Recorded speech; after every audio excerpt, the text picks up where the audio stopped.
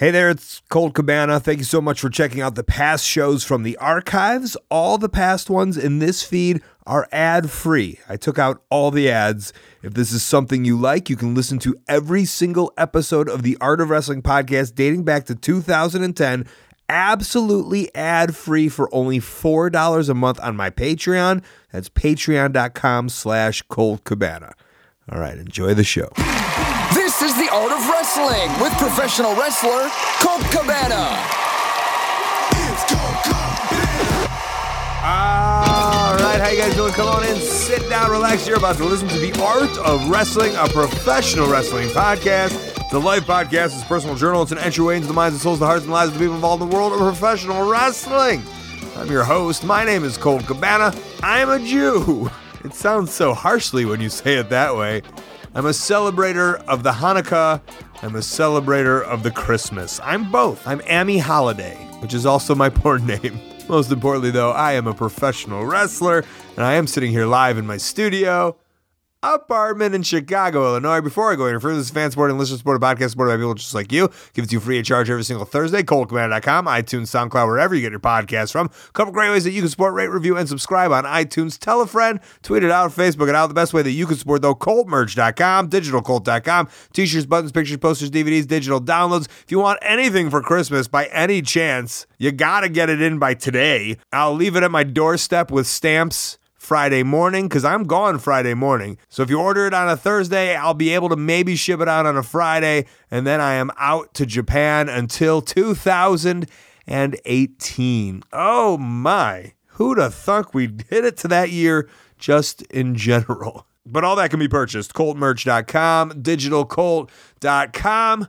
Get in those AMAs if you want to send me a question. That'll be in 2 weeks after the year in review. The year in review will be next week. ColtWrestling@gmail.com. Use the subject AMA. Send a voice memo, who you are, where you're from, and your question, and I will answer it while I am in Japan as a professional wrestler. This week I have Alex Shelley on the show. I mean, this is all information that will come up. A guy I've wanted on the show for years. A guy I've known for years. I guess what I don't say in the show is just how cool it was to watch him kind of become this amazing professional wrestler. I mean, I do kiss his ass a little bit about tag team wrestling, but you know, he was a younger guy and he just kept working and helped revolutionize and innovate in an industry in a time when wrestling was really changing.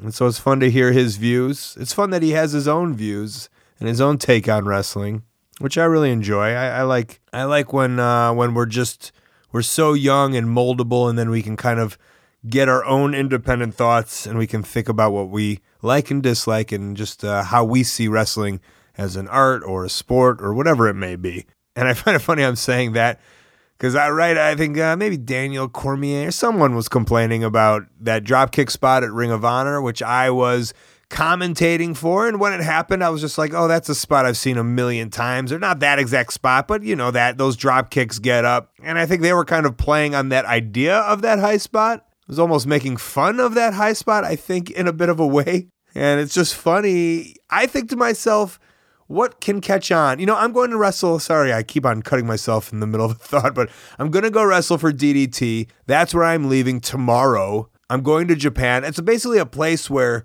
wrestling gets viral, from Ibushi wrestling the blow-up doll, to Kenny Omega wrestling a 6-year-old girl, to Joey Ryan flipping Dino with his dick.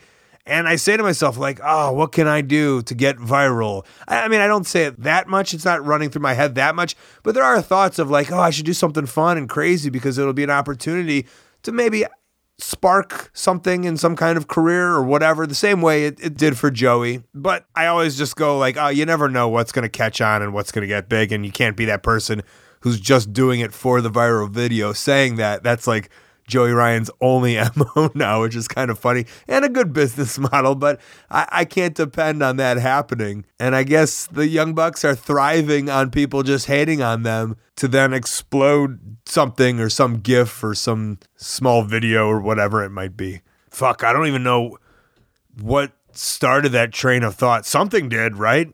I think I was talking about Alex Shelley and viral videos. I don't even know. We didn't even talk about the Paparazzi Productions, which was one of my favorite things. I remember doing a podcast with John Morrison years ago and saying how much I liked that WWE.com show he had. I think that was at the same time that the Paparazzi Production stuff was happening, which was fucking great. If you don't know what I'm talking about, go YouTube Paparazzi Productions. I think that's what it was called. That was probably the best thing that TNA ever did. Dare I say? I'm sure you can disagree or agree, but that's the great thing about opinions and subjectiveness. It's all in the eye of the beholder. This podcast will have some changes coming to it in 2018. I'm going to talk about it next week. You can ask those questions on the AMA afterwards. One thing that I hope will not change will be the song of the week. I might start playing some of the older songs. Some people ask me about songs, and I'm like, I played that. And then I have to remember to myself, Colt, you can't get mad because you played that 6 years ago. But I always encourage, and I have for years, if you're a band and you want to get some publicity, just make a song about wrestling, and I'll probably play it if it's good or if I like it or if I can understand it. That's been a thing for years, is I'll get some great bands, like maybe a hardcore or a punk band, but I just can't hear the lyrics. And then if you can't hear the lyrics, you don't know it's about wrestling, so I just kind of choose not to play it. But I am going to play a song today. All right, the song of the week is by Harry Harris. Info on Harry is at harryharrismusic.com. Buy his music and the pocketbook novel about this song and this wrestler at harryharris.bandcamp.com. Facebook, Twitter, and Instagram is at Come On Harris, CMON. The song is written from Andre the Giant's point of view and is basically a conversation between himself and his best friend Frenchie. It's all inspired by real life. It's called Andre. Enjoy it. We'll be back with Alex Shelley. So Frenchie, I wanna be short like you, so I don't have to wear these custom shoes.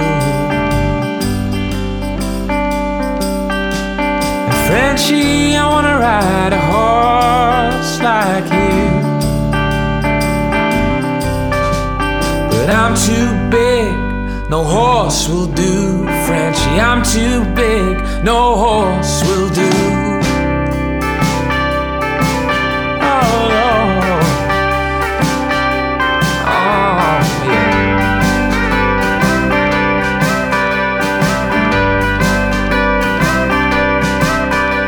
So Frenchie, I wanna fly to New York City.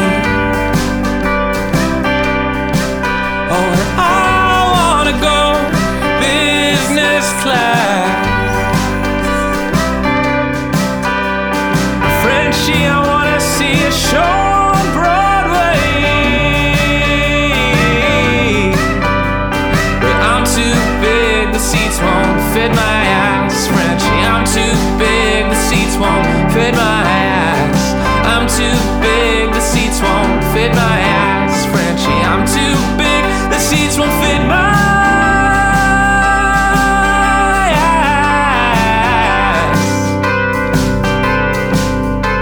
So Frenchie, I wanna be back in France, 6 feet tall, wearing khaki pants. Frenchie, I wanna be old and gray, oh, with a rocking chair and a big money. Frenchie, a rocking chair and a big money.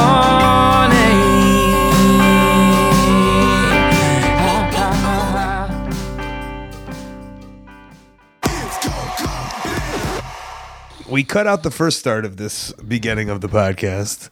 What if you just change you start talking in a different character right now? Oh, I can't do it, man. yeah. I'm still so embarrassed by the first half. The thing that was cut out? Yeah. That was cut out. We're Can't okay. reference it, yeah. We're good now. Hello, friend. Hi. Yeah, this is exciting. I'm excited.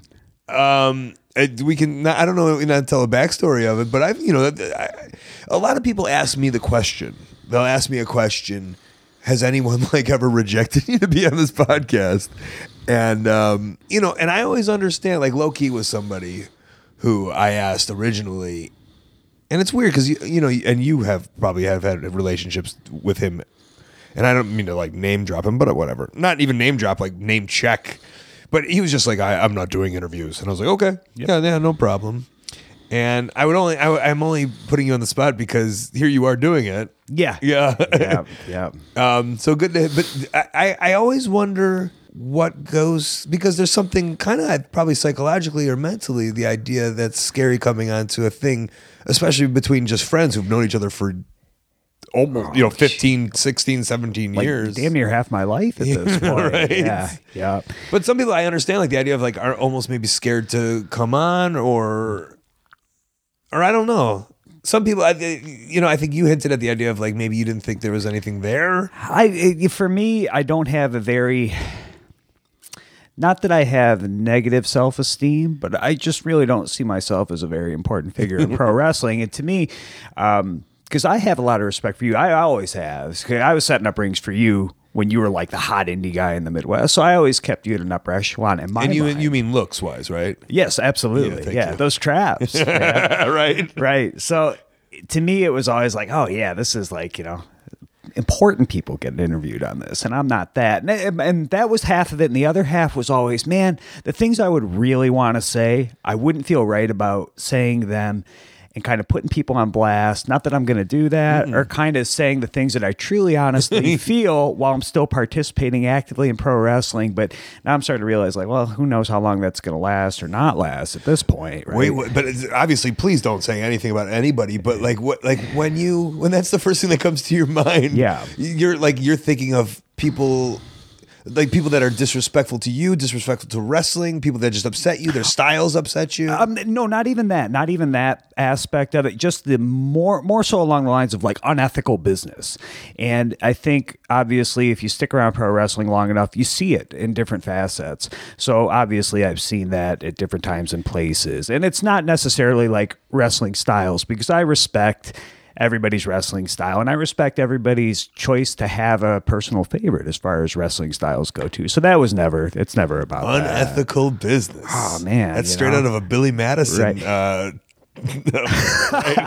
Business ethics. Yeah, especially with all the stuff coming to light in other forms of media now too, right? It's only a matter of time, right? Have you wondered this? Yeah, I think we've actually talked about this before too. Maybe like a month ago or so. When wrestling comes to light, right? Like, okay, these allegations are starting, but now they're starting to snowball into all sorts of different lines of work, and certainly, I would imagine wrestling's not going to be immune to it. Agree. I mean, I don't know, agree or disagree, but like wrestling's the scummiest business of them all. Absolutely. Right? Yeah. So maybe it's like you're telling me nothing that I don't already know type thing. Yeah. I don't know. Yeah, maybe it won't, but I don't know. And it's kind of funny because, right, I don't even remember, but these are conversations, if people are wondering, the answer is yes. These are conversations that are happening in the wrestling locker room. Mm-hmm. And the conversation is more like, well, when's every gross thing at wrestling? And the other conversation I think is will wrestling get a pass? And people will just be like, well, that's just wrestling. Yeah. Is it going to be one of those cases where you knew it was a snake when it bit you? You know what I mean? Like, yeah, you kind of knew what you were getting into in the first place. Like, of course, it's the lowest common denominator form of entertainment for a lot of people, too. So I don't know. Society is just like, well, that's pro wrestling. What did you expect? That's the big guy. That's what they do. Sure. Yep. Have you, I don't know. I guess it's kind of weird. Like today, I slapped Todd Sinclair on the butt while going to the ring, and then I was like, oh, maybe I shouldn't have done that. How you think? You know what I'm saying? Like it's got me questioning, which is probably for the better. Sure. Todd Sinclair, one of my good friends. You've got to have known him since, because he's been in Ring of Honor since I always remember him being here. So there's a rapport there, but then it makes you think like that's what was probably happening at these places. There's a rapport. Someone slaps someone else, and they don't want that, but they're not telling anybody. Yep. So I don't know. Maybe for the better. It made me think. I probably still will slap Todd Sinclair on the ass. Yep. But I'll think about it at least before I do it. Right. I mean, and what an ass. Yes, I might add. He sure does. Right. Yeah.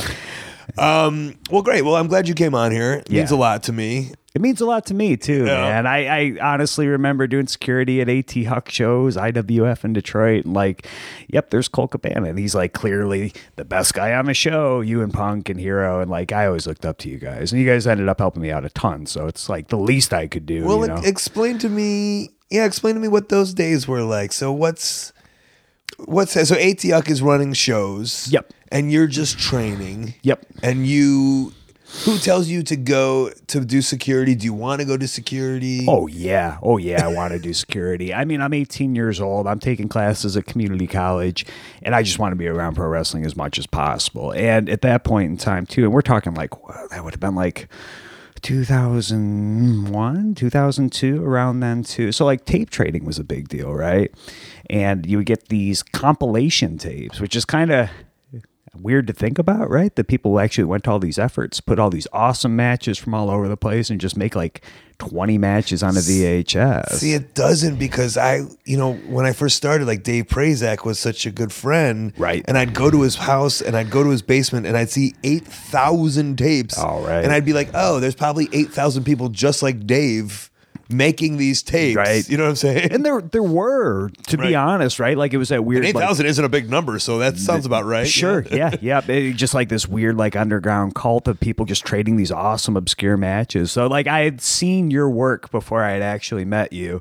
And then, just training at the NWA Great Lakes School of Michigan. Is that with Bobo? Yeah. Brazil? Bobo Brown. And like, I'm trying to think of who had it before, like Hard Time Gene Austin. Yes. Bobby Lee, I don't know if you remember him at all, but he was a guy who actually owned the ring that Huck would rent, right? And it was I don't know if you remember the ring at all. It's weird that you say that, because it had like the red square with the blue canvas. You do remember it. Yeah, and the ropes. That was a notorious Detroit ring. Yes, absolutely. Yeah. Apparently, the history of the ring, like, dates back to like them setting it up in like Lima, Ohio in the 80s, and it had been around for ages. And the thing had like the bottom rope was like 2 feet away from the canvas. It was really, really weird. But I remember having to set that thing up all the time. And Bobby Lee was kind of the first one, like, come help set up the ring and do security. It'll be nice for you to meet people and network. Like, absolutely, sir. Yes, please. Thank you. So. And what, because he would come, or because that ring was set up at Great Lakes, or at NWA Great Lakes? It wasn't.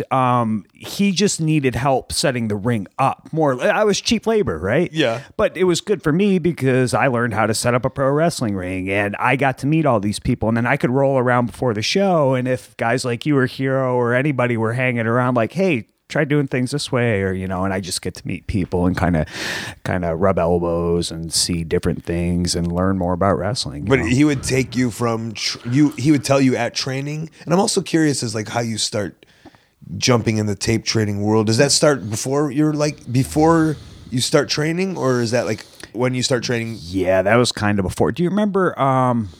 It's probably still around. Death Valley Driver board. The board. Yep. So I remember just like, getting America Online, right? Yeah. Like how many people had just stacks of those CDs? RIP, right? Yeah. Or at least AIM. Yeah. What was your screen name? Oh man, I honestly can't remember. It was X Freeze Sucker X, and that was like a song from a band I liked. I remember that now. Yep. So I remember we chatted on AIM. We did. Of course, yeah. We'd have. Do you remember like chat rooms? Yeah. Okay, so the chat rooms I remember specifically, like you and Punk were in there. Barbie Head was in there. Prazak Super Dragon. Yes. Yep. I remember Super Dragon being in there. Let's bring back memories. Yeah, there were a lot. Jimmy Jacobs would hop in there too. And this is how people. I guess this is the original Facebook group, maybe, or Facebook chat. I mean, it's like you wouldn't get in a text message thread now with these people, because it's kind of someone just invited someone into this room. Yeah. I don't know if there's an equivalent of what this would be. I don't know. Maybe a Facebook page. But you don't have those kind of in-depth chats. Yeah, it was because it was very like static too, right? Like you would respond constantly, and then it would just be like, "Oh, there's Jimmy Jacobs." Oh, he'd send me an invite to the room, and the room was like perpetually up. Yeah, too, but just like Joey Ryan was. Yeah, you'd pop in, you'd pop out. Yeah, it's like you just see there were always like 6 to 8 to 10 to 12 people. Hero was on a lot too. Mark Wolf, as well. Like just all sorts of people, and it was kind of cool. Honestly, I learned a lot. Like just having these weird electronic messages back and forth. But yeah, that's how I ended up getting the tapes, and then seeing you guys. Death Valley Driver, and just kind of going through and seeing like people talk about, hey, I have these tapes for sales or these compilations or something. And I just wanted to see all the indie wrestling from all over the world. And how do you get a buzz? How do you understand the idea of, because I think everybody is like, they know WWF, WCW, but then there's that point where they're like, oh, there's this other thing. Right. So the reason I was aware of that was because I'd actually gone to a couple indie shows. So they had NWA Great Lakes. I think that's what it was. Or there was some sort of indie in Detroit. Do you remember the Gypsy Dan Curtis at all? Dan Curtis. Okay. I did his memorial show. Okay, that sounds about right. But that was like my first, it was 2000. So you would have just been starting then, right. too. That was my, I started in 99. Maybe it was late 99 too. Dave Prazak took us to his memorial show, his second one. So he had passed at that point. Sure. So I was never around him or knew of him. Right. But So I had heard of the Dan Curtis memorial show. I guess Dan Curtis, right? Yeah, Dan Curtis. So the way to really trace it back, I guess for me was somehow I remember buying, like, there was the PWI magazines, right? But then they had the other magazines that would have advertisements, and I can't remember what publishing group it was. There was The Wrestler. There was WOW. Yes. Okay, so it was one of those, and they had a thing for the Torch, right? Pro Wrestling Dude, this Torch. is the same story. Yeah, is what? It was me. This is awesome, then. Yeah. Because we've never actually talked about this before, so I'm curious to see how far this actually, the mirror images go. So it must not have been the PW. I mean, I would go to Barnes & Nobles and read all the quote-unquote Mark mags. Yeah, me too. And then I'd buy them all, man. Yeah. I'd buy them I wouldn't buy them. I would go there for 3 hours. It's not a library, kid. Buy something or get out. Yeah, and I remember being like, you want to know the real information? Yes. So I remember like, well, yeah, I do want to know the real information. So I remember they always had some sort of deal, like $15 and you would get like 2 months or something like that. And it would come every week. And I did that. And I was in like 7th or 8th grade. Right. And I would get the Torch and then the Observer. And I had both for a little while too. Well, then they had the indie results. Right. So they had the indie results in both. And I remember like looking through them like Westland, Michigan, like, that's just a couple cities away. There's wrestling in Westland, Michigan. I got to go to this, So I remember me and my friend would convince his dad to like drive us and drop us off because we were like 14, 15 years old, like old enough to be left alone at a wrestling show. No problem, especially if there's a group of us. And yeah, I would go see wrestlers there. And I remember seeing like Reckless Youth and I think Lance Diamond, Don Montoya. Right. Yeah. So that was the East Coast invasion. Right. And that was kind of a cool thing back then. Which is weird that, you and I are familiar with. And I just like, and I romance about it and glorify it. But I wonder just in the grand scheme of things if everyone's doesn't like, matter. Yeah. Yeah, it's like whatever. Yeah. But it, like to us, that was like such a big deal. It was so cool too, especially because like we're talking slightly later 90s, but like seeing these guys who kind of looked more realistic. Like I loved Reckless Youth and I like emulated them very hard my first couple years in wrestling too. But seeing these guys who could do the stuff that they could do on an independent level, like, oh, these guys are awesome. They're just as good as guys on TV. And I just had a blast going to those shows. So that's how I became aware of independent wrestling. So I this is something I've been saying in like interviews recently, because you get these same old questions, right? We've been on these shows. They ask the questions, but sometimes like other like outside wrestling publications where they're still kind of curious. I would say that I knew I wanted to be a pro wrestler because they'll ask you the question, when did you know you want to be a pro wrestler? Right. That's common. And so, I know when I first watched pro wrestling, but I've kind of like through answering these questions over the years, I've kind of broke it down to, I think, and you tell me if this is the same for you, is when I started reading The Torch, you started learning about like, it became less of this giant, glorious, just big stars, and it became more of like Wade Keller telling you like what the business is about, and the business was pretty shitty, and people didn't make a lot of money. Therefore, it was almost. I felt it was easier for me to get into because it seemed more of a reality. Absolutely. For me, like once I saw these guys at a local level, and granted, and the results would be like 250 people. Yes, I was like, oh, I could probably wrestle in front of 200. Okay, so wait a second, it's not like all this huge production. Yeah. Like there are different tiers of this. This seems like it might be more doable. So of course, right, and I'm sure you probably owned it too, or you at least have read it. The Percy Pringle Guide. That's yes. Of course, that was a Bible, right? And how to become a pro wrestler. And I brought it to my guidance counselor. That's awesome. That's amazing, man. And I found, I have it because I still have. Do you still have yours? I'm sure I do somewhere. Okay. I'm sure I do. I'm sure I do. And that, like, getting that guide too, which was also in one of the. I don't think that did anything for me. That changed you a little bit, huh? That changed me in the sense that, like, I understand a little bit more about it now, and also it gave me a list of the different schools. Right. And so, and that made it. There was none. Was there one in Chicago? I don't think there was. Maybe Windy City Wrestling, but me and my dad went to Windy City Wrestling. My dad got in a fight with Sam DeCiro, the owner. So I wasn't allowed to go back. So check this out. So like I think it was like my sophomore year of high school. I had an uncle who's like an engineer. He's a genius, and he owns a stone cutting business now that ironically did really well and got all the contracts for cold stones, right? So he cuts marble slabs. So he's a real. I was going to make a Simpsons reference. But oh, please, the stone cutters, of course. Yeah. So he was a pretty intelligent guy, but at the time he lived in Dayton. So my summer vacation between freshman and sophomore year of high school, I managed to somehow convince my parents into letting me go live with him. So I talked with him and train at Body Slammers, run by Al Snow. Okay. And everybody was on board except Body Slammers. So like I like we called them and I wrote them a letter and everything. And they're like, we can't accept you. You're not 18 years old. Like even with parents. Which is funny because what year was that? Do you remember? That would have been 97 going into 98 or 98 going into 99. Okay. One of those two. 98, 99.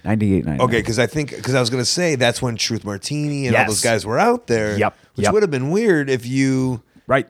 Because he eventually, he ended up training me quite a bit. After I trained at the NWA school, I found out that they had a school in Livonia, Michigan. I'm from Plymouth, so that's like the next city over. And they actually had a school like operating in there. Then he opened up another school like in Redford, Michigan, which is the next city over. So like in this triangle, there were like 2 wrestling schools. So I could go train with Briar Wellington, if you remember him, who was a pretty good amateur wrestler and like knew a lot about chain wrestling at that point in time. And then Martin, who was really good at high spots and Truth Martini. Yeah, Truth Martini, who has a school now. And he was still actively wrestling at that point in time. He was pretty damn good. Of course. Too. Yeah. I mean, he obviously, never put a lot of effort into like conditioning or his look in the sense of like. Well, he did conditioning, yes. Yeah. Conditioning his hair. Yeah, exactly. His beautiful his beautiful flowing hair. Like he never worked out or anything like that. So yeah, but then it's a different story altogether. But yeah, so basically like I got to the point where like, oh man, there are 2 schools here. I can train like 5 days a week. Which is weird, always weird for me because I came from a school where you just trained at the school. And it never occurred to me, plus I paid so much for my training. Right. To go somewhere else while I was training. Yeah, so I was at that point. I had paid my tuition as it was. That was What'd like you pay? How much was yours? Oh, I want to say like $1,200. Okay, which was pretty okay. But then again, I was also being trained by, and I use the term "trained" very loosely by Bobo Brown. It was basically just access to rings in the NWA Michigan name, which didn't hold a lot. But that was back when there was an NWA. Everything, right? Yeah. Like when they had that resurgence. And then it's like after I dug a little deeper and went to a couple local shows and saw there were more schools even closer. It's like, I'll train at all 3 schools. But did you pay those guys money also? No, and they never asked for it. But they ran shows out of their schools and I would come and do security and clean up and whatever they needed me to do. Yes, sir, no problem. So were you doing it under the guise of like, if I do this, they'll never ask me to pay? No, not at all. I would have, honestly, if they had asked, because I told them I was a trained wrestler. At that point, I had like a couple matches. I had actually already broken my jaw, too. For what? I've told you about breaking my jaw, haven't I? In the very beginning of your career? Yes. Yep. This was one of the things that me, Jimmy Jacobs... We had to pick up Punk and Prazak one time to go to IWA Mid-South. It was like my second time working for Ian. And Phil and Dave were really, really like nice. But they, I didn't know them from Adam. They didn't know me from Adam. And we had conversations on the way down. And like, they were both asking me just questions. I just trying to get a read on me. Because of course, like filling 5 hours. Yeah. It's like, what else can you do once you flip through all the Japanese wrestling magazines that Prazak had? That's right. So I remember Punk asking me, do you work out, Alex Shelley? And I was like, oh yeah, I just started working out again. I couldn't work out for a couple months because I broke my jaw and I couldn't bite down. Like they said, it could, ruin all the hard work the surgeon did. He goes, you broke your jaw? How? And I told him how I did it. And I think he like, I can't say for sure, but I think he kind of respected the fact that like, oh, this guy only had like 20 matches, broke his jaw, which would be enough to deter people like, I'm not going to do this anymore. For everyone to and then quit. Came back and trained even harder, you know, and then started driving to Ian's and stuff. So yeah, it was nice being able to train like all the time. Would you? Right. So I want to know the story. Sure. Let's back it up for a minute. Back to Bobby Lee's ring. Okay. So you remember the canvas he had with the red square, right? Mm-hmm. Okay. So that was like a proper canvas. So there was an NWA Michigan show and that canvas was dirty or something. So they put one of those like pleathery, like plastic canvases on there. The vinyl guy? Yeah. Yep. The wrestler's most hated exactly canvas. Exactly. But promoters want to put it on there for some reason. Yeah, it's like I don't know why that's ever a good idea, but it was on there. And you know, Bobby Lee's ring was old as hell. All the components were old as hell. So one of the sides of the apron, which is we both know is a steel I-beam, right, was not covered with any padding. So it was me, two local guys against Petey Williams, maybe Jimmy Jacobs and somebody else. And I remember Petey threw me out of the ring. So I was taught, and I'm sure you were too, like when you get thrown out of the ring, you grab the rope and then plant your hand on the apron and you kind of like roll out, you know? Well, which is always fun to watch, like celebrities get thrown out of the ring. I know. I know. And they just eat it, right? They always get caught up in the ropes. So I remember plant my hand on it, but somebody had worn baby oil in the match, but maybe even Petey. And my hand slipped and I just came down on the side of my head and just wham right in my face. So I didn't, you know, I think I was 19. I think I just turned 19. I didn't know anything was wrong. So I finished the match and I'm doing dives out of the ring and frog splashes and jumping enziguris. I'm like, man, I think I hurt my jaw. You know, definitely hurt my jaw. I didn't realize how bad it was. Tore the ring down. And me and my buddy Matt, who I trained with, who doesn't wrestle anymore, he was okay when we were starting. What was his wrestling name? What was his name? Something Cross. I think it was actually Matt Cross before, but that was the original. Yeah. It was the original. Yeah, it was still M-Dog 20, right? And we tore the ring down and we went to like IHOP or something. I tried to get an omelet. I was like, I'll eat something soft. And I tried to eat it and I couldn't, like this side of my jaw, unilateral side, wouldn't close. Like it just hung. I was like, man, this hurts really bad. I'll just sleep it off. So I woke up the next day and we were going to go to training and I went to brush my teeth and it was just huge. Oh, okay. Yeah. So I walked downstairs and, you know, I'm still living at home. My dad had gone to the show the night before too. He goes, how's your jaw? Holy shit. We got to take you to the ER. I was like, oh, is it that bad? He goes, we got to go right now. So we went in there. They're like, yeah, you broke your jaw in 2 places. So it's like, yeah, you aren't. Where'd your parents tell me about like the support? Like, because something early happened in my training where like I was going for a sunset flip and the guy didn't know how to take it, so he just sat on my head. Oh God! And like I could hear the plates crush a little bit. Oh my God! Yeah, it's that was probably 20 years ago, and I still like remember that feeling. And I just remember like. I remember like being worried that my mom would be like, you're done with this. Right. I always kind of had that fear too. I think I was always, I'd been telling them for so long that I'm going to be a pro wrestler. Like since I was in probably like 5th or 6th grade, that I think they felt bad about taking that away from me. And after the jaw thing, I think they were fairly certain he's not going to do this anymore. This kid just broke his jaw and then had titanium plates like holding it together and had his jaw wired shut for a month. And then I came back and did it even harder. Yeah. And I remember my dad talks about it now. He's like, I thought he was done after that. He just came back and wanted to do it more. And I just figured, I'm going to let him do it until he doesn't want to do it. My parents were always super cool about that. My sister, actually, this is neither here nor there, but it kind of speaks to how they treated all of us. Me, my brother, my younger brother, my younger sister. She ended up becoming like an opera singer, right? She always wanted to be an opera singer. Well, okay, so she went to University of Michigan and majored in music, and then they ended up paying for her master's because she was so good. And she sang in front of President Obama twice, like in front of 70,000 people at the Big House, and then took a job in New York and like worked on Broadway for a little bit too, you know? So like they were always, if you wanted wanted to do something, like, yeah, we'll support you as much as you can, as long as you're responsible about it and you kind of understand the gravity of the situation and you can fulfill your duties as far as like finances and you're not, a dickhead. I think we have a very similar. Sounds like. Right? I mean, my brother's an animator, just like it's a weird job.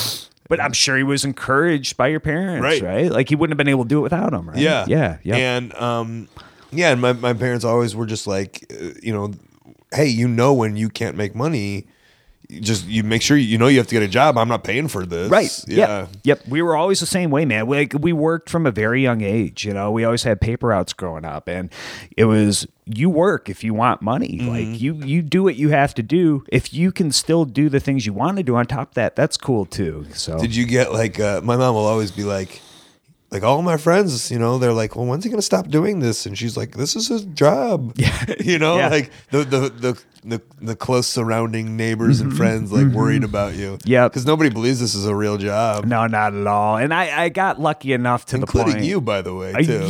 It's a job. I'm just not good at it, I don't think. Yeah, but you're such a B planning Bobby. I have been forever too. Forever. Yeah, forever. Like going on probably like 10 years now. Is that your mine? I see the similarities with both of us, and I know that's how my mom has always been.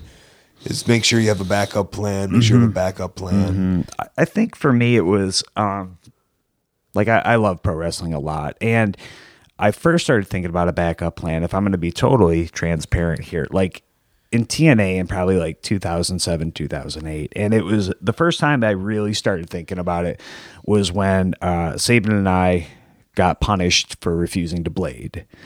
If it's full disclosure, and it's like, man, this is such a subjective thing. Like, why in the world would they think that management at the time think that would be a good idea here when it's so clearly not to me, but they control it, right? They're pulling the strings. For you, was it the situation or was the idea of doing that to yourself? No, it wasn't the idea of doing it to myself necessarily. It was the idea of the situation at that point in time. And, to give you an idea of what it was, like straight up, I'll say it now, especially since it's so long ago. And don't get me in any trouble. I'm not going to get you in any trouble, but I understand like who listens to these podcasts at this point, and I think people understand it enough to realize like what I'm going to say makes sense in my favor, and I stand by it now.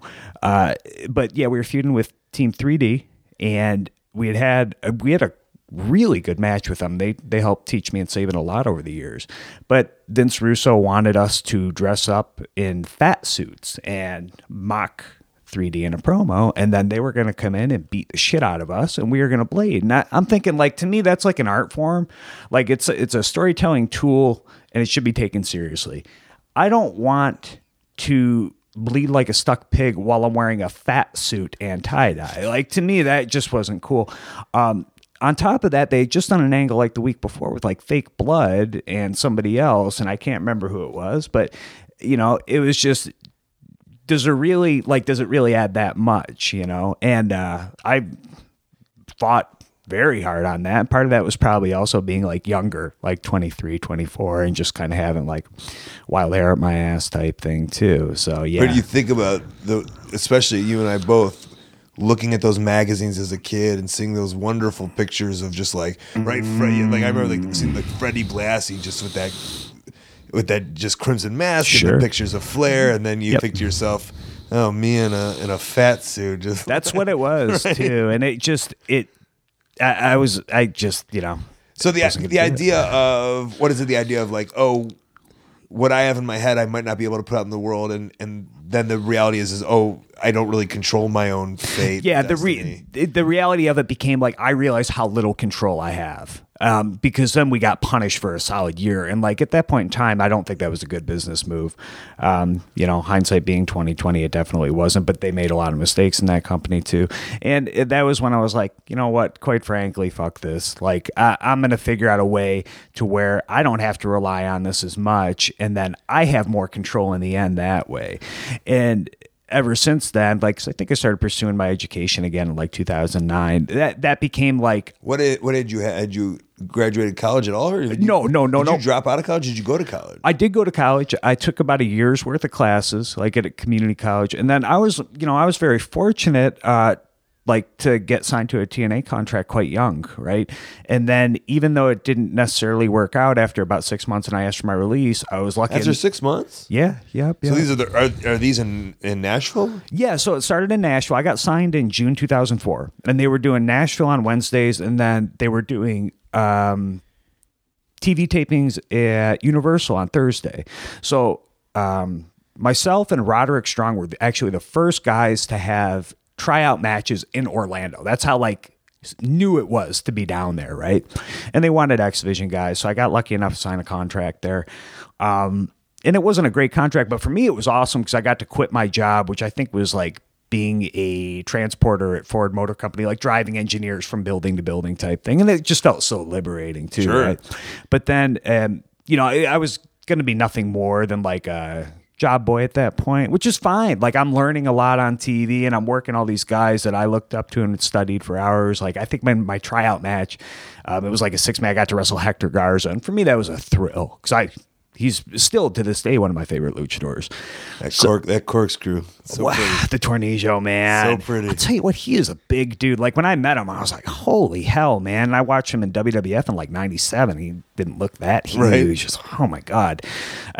So after maybe like 5 months or so, Dusty Rhodes got the book and gave like this big rah-rah, we're going to push the X Division type thing. And then he just, as bookers do, they pick their favorites and they run with those guys. And that's fine. That's not you weren't a favorite. Oh, no. His favorites were more guys like Michael Shane, Cassidy Riley. He really liked the Naturals. And a couple of the guys from before, like Petey and Saban, were fine there too. I'm trying to think of like some of the other dudes. He really liked Felix Skipper. He brought in Chris Candido. Like that was when Candido was kind of making a bit of a comeback too.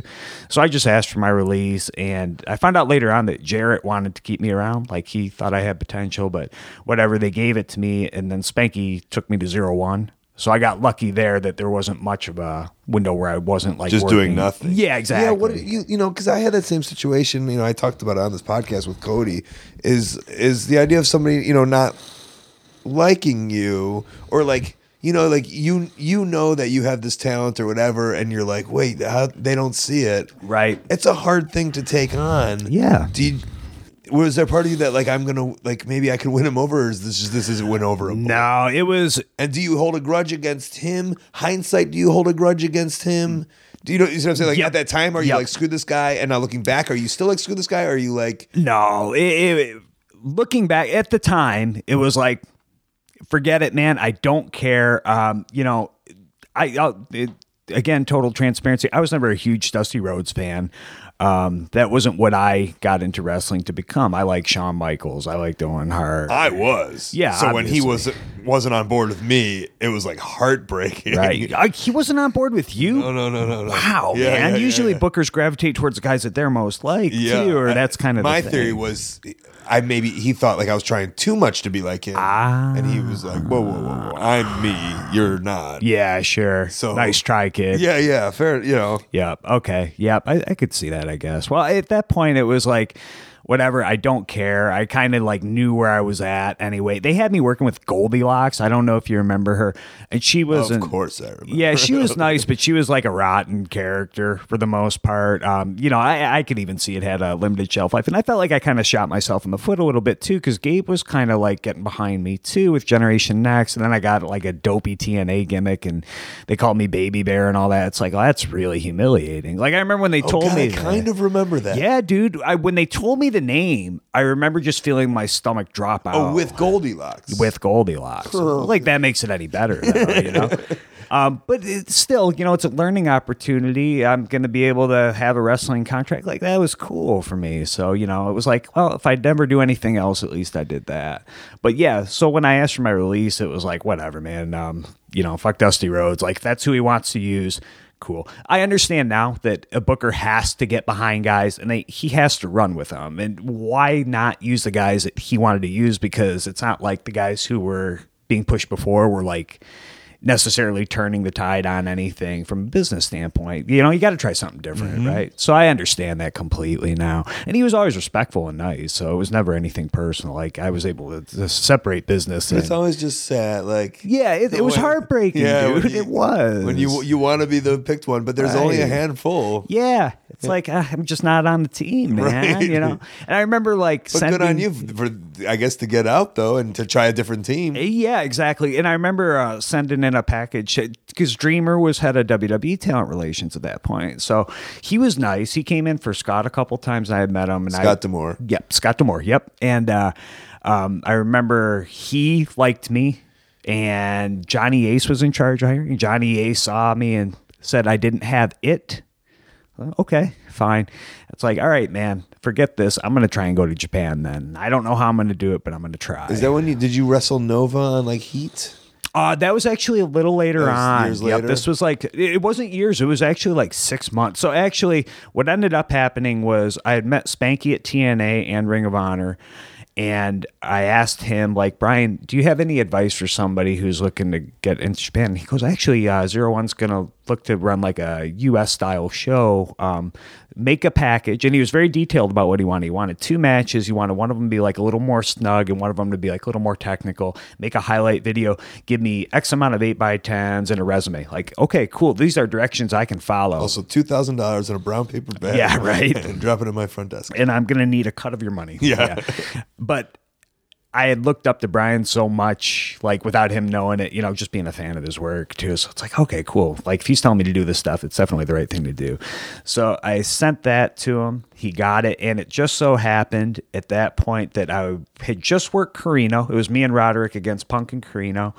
And I was booked at Ring of Honor to wrestle Spanky in a singles match. And then at the end of that month for CZW, I was going to wrestle Sanjay, who was doing 01 too. So it's like, all right, you can't ask for better like upcoming matches. If I do well in all these matches, these guys will be over in Japan. Hopefully they can. Were those the matches you were going to tape and give to him? No, I had already had, like, I had the package ready. Gotcha. So it was me and Roddy in a singles match because Roddy and I, like, I loved wrestling the guy, and I imagine I still would. And then the other match was a 3-way with me, AJ, and Sabin from TNA, where we got like 10 minutes and just went off the rails with wild stuff, you know? So it was kind of a spottier type thing. Yeah, and that's what I gave to him, and the matches went well, and Brian really liked our singles match too. So he told me afterwards, he's like, you're actually the only person I've ever brought a tape over for 01. I was like, oh wow, I didn't know that, you know. So that was really cool, and that kind of helped build my confidence back up. And then when I got over to Japan, I remember very vividly, I did okay in my first match, and I was like a last minute substitute for the main event. So it was like me and Dick Togo against Masato Tanaka. No, it was me and Tanaka versus Dick Togo and Sanjay in the main event, like a ladders and chairs match. Like, this is nuts. Like, this is really surreal, you know? Like, I watched so many Dick Togo and Tanaka matches. So this is really, really cool. And I did well on my first tour, but I think what really won them over was the next day we had a house show in like Guma or something. And Aikido Hidaka asked Spanky to chain wrestle before the show, and Spanky said, well, actually, Alex Shelley's really good at chain wrestling. So we got in there, and I think like Steve told me later on, he's like, by the end of your like chain wrestling session, like everybody was just kind of sitting there watching you and like blown away that you could do all this stuff. And they didn't know that in that match before. No, how could you? Right? Yeah, it was a ladder match. Right. And they didn't know me at all either. You know, I'm just a kid. So yeah, not sound braggadocious, but that helped. And then you formed that friendship with Hidaka. Oh yeah, yep. And he ended up being the junior booker shortly thereafter that too. And then I think I was like his favorite opponent for a little while too. So we basically just worked each other for like a year straight in different capacities. But so there's a story there of like, right, and I always say like what leads to something leads to something leads to something. Right. And you know, that was a moment where they were like, oh, go chain with Hidaka, and you're chaining around. But that chain wrestling, it's not like, oh, you just like thought like, so there's years of probably like chaining around with somebody. Absolutely. Is that Joe Legend stuff, or is that, I've heard you credit Joe Legend before. Yeah, a lot of that was Joe. Or just watching Reckless. A lot of it was just watching tapes, studying tapes. Hero was a huge, like all the opportunities that Ian gave me at that point. Like I knew how to like get in there and chain for a long time and like not run out of technique. You know what I mean? Because you remember working for Ian, it was like, yeah, go 10 minutes. But if you go 15 and it's an awesome match, he doesn't care. Yeah, if you go 25 and it's an awesome right. Yeah. And also like just kind of being there in, because I first started working in Clarksville in the warehouse, like outside the Colgate clock thing and that industrial complex. And the fans there were like, would not get sick of wrestling, I guess. Like you could wrestle, like chain wrestle for a while and they'd be cool with it. And so Jimmy Jacobs was a huge advocate as far as like being somebody that I could experiment on, you know, like I want to do this, this, and this, and this. And he was down because we just wanted to make our names too, you know. But where do you like, you know, where do you fall in love with that chain stuff? Man, I don't, honestly, like the first time I ever saw any of that stuff and like really, really got captivated by it was I was a big fan of Toryumon, right? Like in high school even. So I was like, Toryumon's really cool. I just like the costumes and the way they wrestle, and it was so new age, you know? And that guy that put the dude in the camel clutch and read the newspaper or whatever. Yeah, that was cool. Was that Mr. Zero? From Chikara. Yeah. But he stole that from something. Oh, did he? Either Toryumon or like Toryumon X? T2P, maybe. Is that the league? T2P was the next one where they did like... Okay, that's what I would watch. They did like the Lucha Libre Classica, right? That like Negro Navarro and El Solar and those guys would do. And that was like... the first time I saw that, I was like, this is the coolest stuff I've ever seen in my entire life. You know? I think that's the stuff that like someone had passed it on and it's just like this... I don't know anything about wrestling. This is like the most mind-blowing stuff I had ever seen too. And this sounds corny too, but I like the gimmicks. Like I like the color and the flashiness of it. Like it may sound strange, but I'm such a visual person. I don't know that I would have been as interested if it were like two young lions from New Japan doing the exact same stuff, you know? Like I like that stuff, which is kind of ironic too, because I ended up working a lot with a guy named Takuya Sugawara. I don't know if you know him. He was probably in 01 when you went there too. Him and Hidaka were the two, like they were kind of married a little bit. Right? Hidaka and his opponents. Hidaka and Fujita were the team, but this guy looked a lot like Fujita, so they ended up like feuding him and Fujita, and then him and Hidaka were opponents for like quite a while. And he was a really good base too. Hidaka really liked him. I imagine when you went over there, they were still like working against each other a lot. Yeah. But he ended up being in T2P too, and he had like a royalty gimmick. He was like Henry J. Sugawara III, and he was like a Prince of England type character. And he told me how much he absolutely hated it. I thought it was cool, man. Yeah. But whatever. Yeah, you eat your shrimp burger and have your take on it. You had to live it, not me. So. But those guys had there's a lot of chain wrestling that like you were I was going to say attracted to. Absolutely. Absolutely. And I think you probably understand because certainly you were interested in at least some of the same. You know, the chain wrestling, it wasn't until I went to England and saw, I mean, you know, you'd see Hero doing it in front of, you know, like for hours, and you too. And there's like a lot of guys, but I was like, and then it wasn't until I saw the World of Sport that I really understood why you did it and appreciated it. And then went back and watched. And I think Chris was watching a lot of World of Sport at that time. But Chris was watching everything. That's what he does. Oh, yeah, dude. I mean, you want to talk about somebody with like 8,000 videotapes. Right. Like, you remember what that house in Indiana looked like. Wrestle House was just like mostly tapes. Okay, and then, God, we could do this forever probably. So like when you... Side note, I'm having a great time. Yeah, so thanks for having me. This is such a blast. I remember, I'll tell you a story of just like it being in OVWs, I think it was 2007, and I remember like Paul Burchill, if you remember him. I do. So the first time I met Paul, not to segue from this, was the first time I went to Japan. So we work for this company called WrestleAid Project run by Ryu Mago. And this may sound impressive, but it certainly wasn't that impressive given the details. My first time in Japan, I main evented at Korakuen Hall against Petey Williams in front of like 150 people. Oh, really? At WrestleAid Project. But Burchill was there too, yeah. And he wrestled Joey Legend. Kingman, or he's a million. Yes. Brody Lee. Brody Lee. Brody Steele. Brody Steele. Yeah. I'm sorry, Brody Lee. Yes. Not Brody. Sorry. Brody Steele. Yep. Big Pete Maritime. Because I was in England with them, and they all came back with the Ribera jackets. Like sounds about right. Oh wow, so that's cool. So like I met him there. Yoko, that's neat. Yeah. Burchill, right? Yep. Grizzly was there. Yeah. Yep. And Teddy and Jack. Yeah. And then a couple guys I would end up like meeting. They didn't tell me the on. 150 part. Wow. I had no problem about being honest there, yeah. Yep.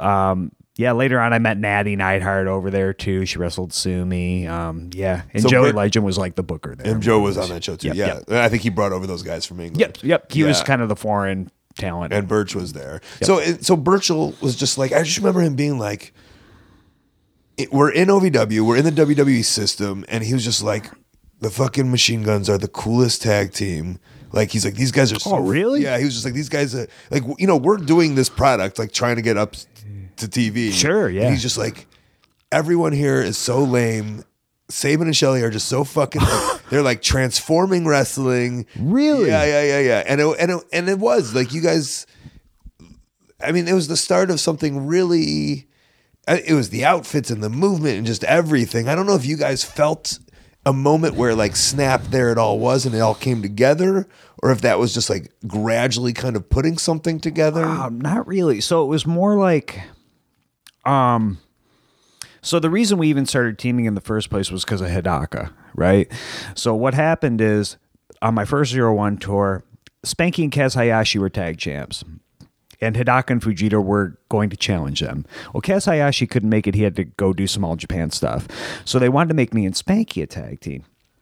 So Spanky had some cool ideas, and he wanted us to be called the Sexy Time Machine Guns. And he wanted us to wear like gear that kind of had like graffiti style stuff all over. I was like, yeah, that's kind of cool.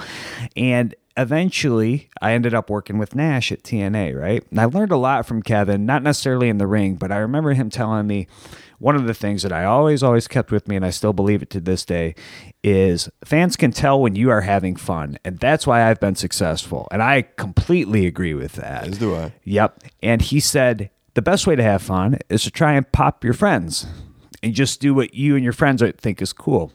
So when we started teaming as a Machine Guns, thanks to Hidaka, like I had enough foresight to like think like, oh, we should try and make like different style gear to stand out, because at that point a lot of the juniors in the States were just wearing like biker shorts, right? You remember the phase when everybody had biker shorts and kick pads, and we did too.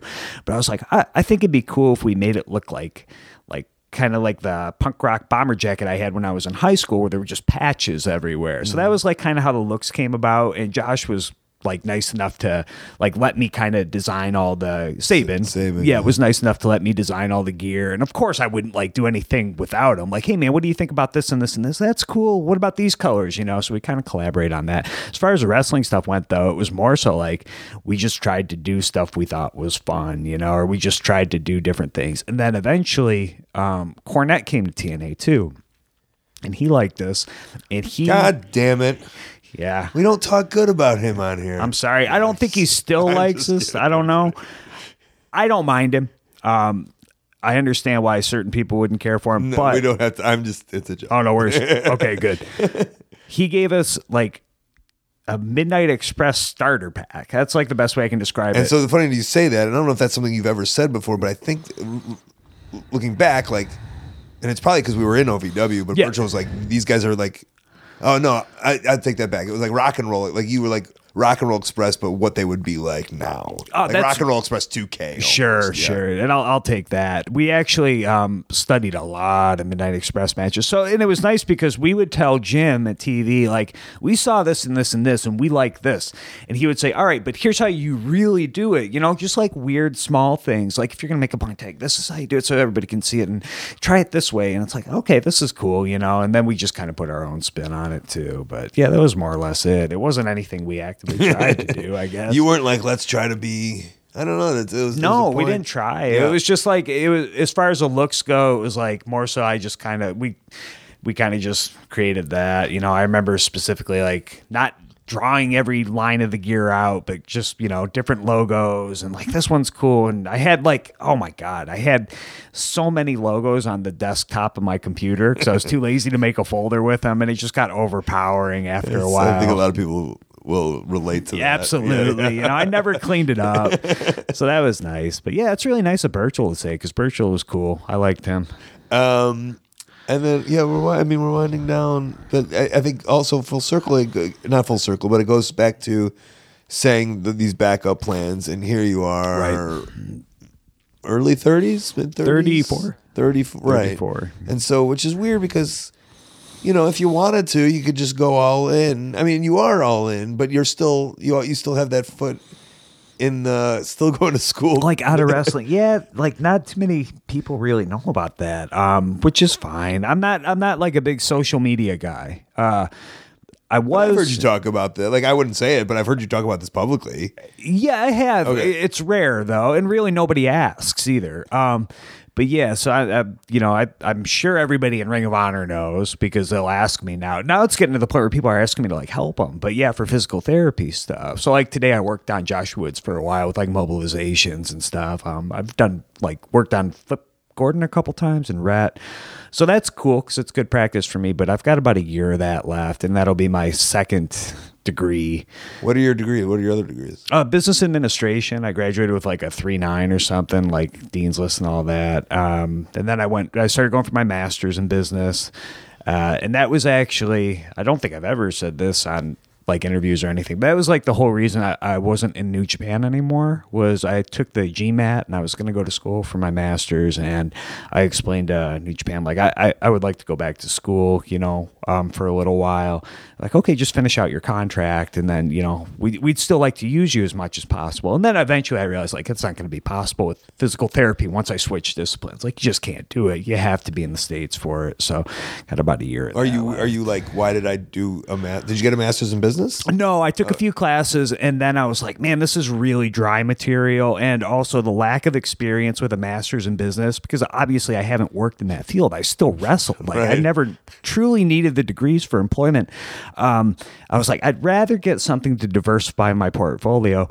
But at the same time, having the trainers on the road in New Japan, I was like, what these guys do is awesome. Yeah. And I want to do that. Like, just being able to make people instantly feel better so that they can go perform better. Like, that's kind of where I fell in love with physical therapy, which is ironic now that I think about it. Like, pro wrestling's kind of what pushed me towards it. But we had two awesome trainers. One of them's still there, Misawa. And it's just, you'll feel terrible after this bus ride and you're beat up and you're sore. And then they do some mobilizations and passive massage and active range of motion stuff. And it's like, oh, wow, this is great. Now I can get out there and I can go wrestle. So let's say in 10 years. Yep. You're 44. Right. What are you doing? That's tough, right? So now, like, I'm starting to realize I love wrestling, and I want to have, when I'm done with this, a year from now, when I'm done with school, I might not even go into physical therapy. I would like to go all in on wrestling again too, but I just can't do it right now. Like, I've turned down several New Japan tours because I can't do them, but man, I would love to do like a Ring of Honor, New Japan split schedule, or I miss being there, you know. And I love Ring of Honor too. Like, I really like working here a lot, and I love the locker room and the team we have here. So yeah, that would be really nice. I don't know if I'll be doing that 10 years from now. So, but it's like, okay, get this degree, finally have it, and then just power through it until it's done. Yeah, pretty much. It's like it's like the ultimate insurance policy for me. Like, okay, let's say something happens in wrestling. Hattori loves that I'm going to school, right? Tiger Hattori. He always says, hey, it can end just like this, man. Like, look at Shibata and Hanma. And it's true. Yeah. Like, these guys got hurt just out of nowhere when they're having like major runs, It's like, you never know when it can be taken away. And that's kind of scary in its own right. Well, it's a lesson learned. Yeah. And that's true about anything in life. I meant this podcast. Yeah. We'll learn a lesson. Yeah, right. To get that backup plan. That's good for me, yeah. And I like learning too. So there's that. Do you? I hate it. I mean, I guess I like the good stuff. You have a college degree as well, man. Yeah. Actually, you were a catalyst for me to go back to school because I always thought you had your bachelor's degree. Right. Yeah, I just admired that about you because I always thought, wow, this guy's like one of the best pro wrestlers in the world. He really doesn't need it. Did you ever even end up using it? No, I mean... Yeah, you never did. But yeah. I remember, and I think this always stuck with me. I remember when I was first starting out, I think Bobo Brown was talking about how he wanted to get you booked for a show, and you had like your college graduation that week. And I just thought that was so cool for some reason. Like, this guy who was main eventing IWF when I set up the rings and having these awesome matches, like, is going to college. And I always thought that was amazing. So. I remember it was the one weekend I probably the first weekend in 3 years I had taken off. My mom made me a lot of mom. She's like, you're not taking this weekend off. I was like, there's like an LWF show I wanted to do so bad. Right. She's like, please, for the love of God, just let me come to your graduation and then you can do whatever you want. Yep. And that was one of those things where it was like, I don't know if you had this at the time, but it was just like, there's a lot of pride in never taking a weekend off and always wrestling. Absolutely. And I think like that was something I really got from you and again, Punk and Hero.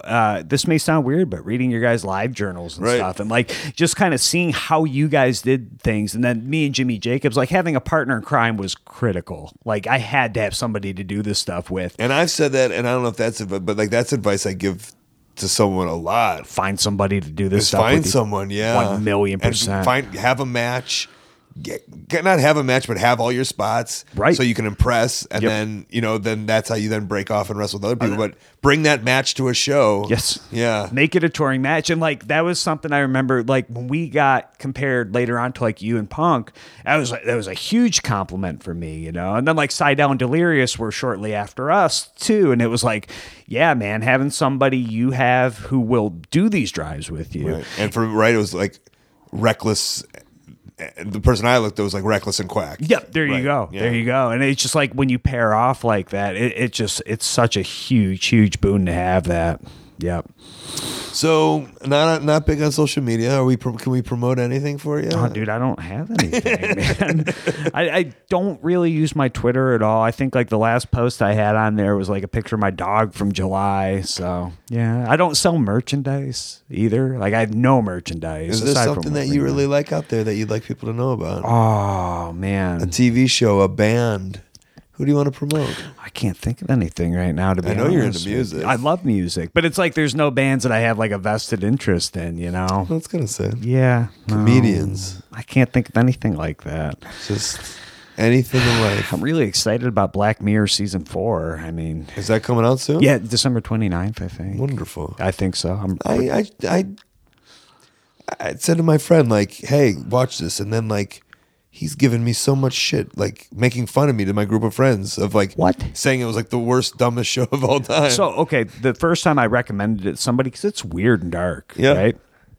I remember we were in Japan a few years ago, and I remember telling Kenny and the Bucks about it. Before Netflix? No, this was Netflix. It was on Netflix. And it just only the first 2 seasons were out. But me and my wife had watched it, and I was telling them about it like while we were walking to a convenience store, and I explained it to them. Then the next day, they like all three of us walked again to the convenience store because like really there's no glamorous dinner in the country towns, and everybody was blown away by it. Like it's so crazy. And they like we just binged because that's what you do. Like pretty much we just binged 9 hours of Black Mirror. Yeah, I think they had watched more than one. And I just prefaced it with the episode where woman wakes up in an apartment, goes downstairs, static on the TV, has no idea where she's at, ringing headache, walks outside, and she's walking in between the apartment buildings and sees that people are just filming her and starts screaming for help, and nobody's reacting. They're just filming with their phones. Car peels up behind her, parks. She looks back. Guy in a mask gets out, opens up the hood,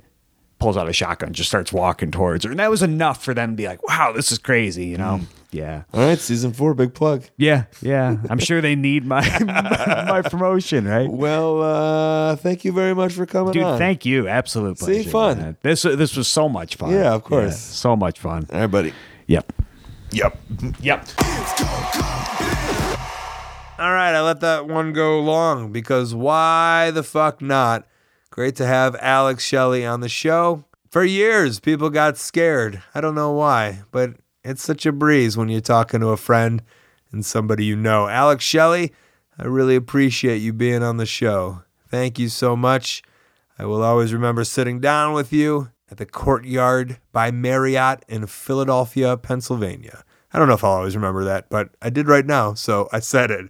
All right, before we get out of here, let's get into some plugs and upcoming events. All right, the best way that you can support ColtMerch.com, DigitalColt.com, Twitter and Instagram at Colt Cabana, Facebook /AOW Podcasts, also /Colt Cabana. My storytelling podcast, Pro Wrestling Fringe, plus past archives of this show. They are ad-free on StitcherPremium.com /Colt. Use the code COLT, get a free month. ColtWrestling@gmail.com, my very public email. Maybe a promoter won't put me on an upcoming show or convention. I have a YouTube channel. I also have a website, ColtCabana.com. That's where you can find my new P.O. Box, 18343, Chicago, Illinois, 60618. Send it my way. Upcoming December 24th, December 28th, December 31st, and January 3rd, Tokyo, Japan, DDTPro.com. Saturday, January 6th, Minneapolis, Minnesota, Facebook/First Wrestling. Although I think that one is sold out. Maybe you could sneak in. Friday, January 12th, La Crosse, Wisconsin, Facebook/River City CW. Sunday, January 4th, Chicago, Illinois, Facebook/Zello Pro. January 20th, Nashville, Tennessee, ROHWrestling.com. I'll be doing commentary. And Friday, January 26th, Winnipeg, Canada, Facebook/Primo's Exhibition 2. That is the show for this week. Huge thank you to you guys at home for listening and telling your friends. Thanks to Alex Shelley for coming on the show. I really appreciate it. Thanks to Kid We Got Jeff and Stu Stone, Kid Russell, Matt Jenkins on the music, Dane Miller and Creaky with tech. How about those sponsors? HighSpots.com, a VOD service with the PWGs, with the $5 wrestlings, with the Kevin Steen shows, AMA knee pads, gear, mask, a wrestling ring. OneHourTees.com. They help run ProWrestlingTees.com. That's where you can support your favorite independent wrestler. And TweakedAudio.com/Colt. Earbuds that I use. Get over 30% off and free shipping. Just because you listen to this show, I'm going to do a year in review next week. I'll be in Japan. I'll probably be tired. I hope to see you. If you're coming to the Dome show, you should come a night early and go to Kurikan Hall. Just a recommendation. Thank you, everybody, for reviewing the Wrestling Dreams book on Amazon. If you haven't, maybe you should. Head on over there. Give a nice review on Amazon. And thanks, everybody, for sending their pictures and videos of the kids reading or looking at the book. So cute. It's been so cute. I appreciate it. And I appreciate your time and your support. This has been The Art of Wrestling. For Colt Cabana, I'm Colt Cabana. Thanks.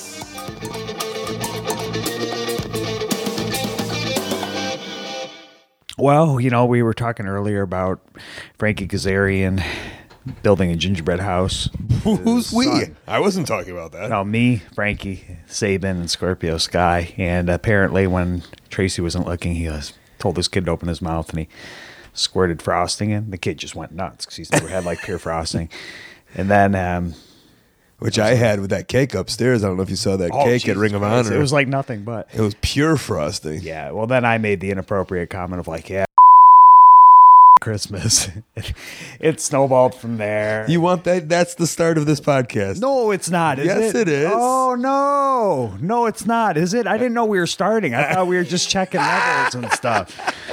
I mean, it could not be. Oh, yeah, I'd prefer it not. Okay, well, what about the Easter egg at the very end? Oh, Christ, no. All right. Yeah, that'll be hidden away from anyone. Well, yeah, please no. Please okay, no. hold on, I'm going to read. I don't want that to make the light of day.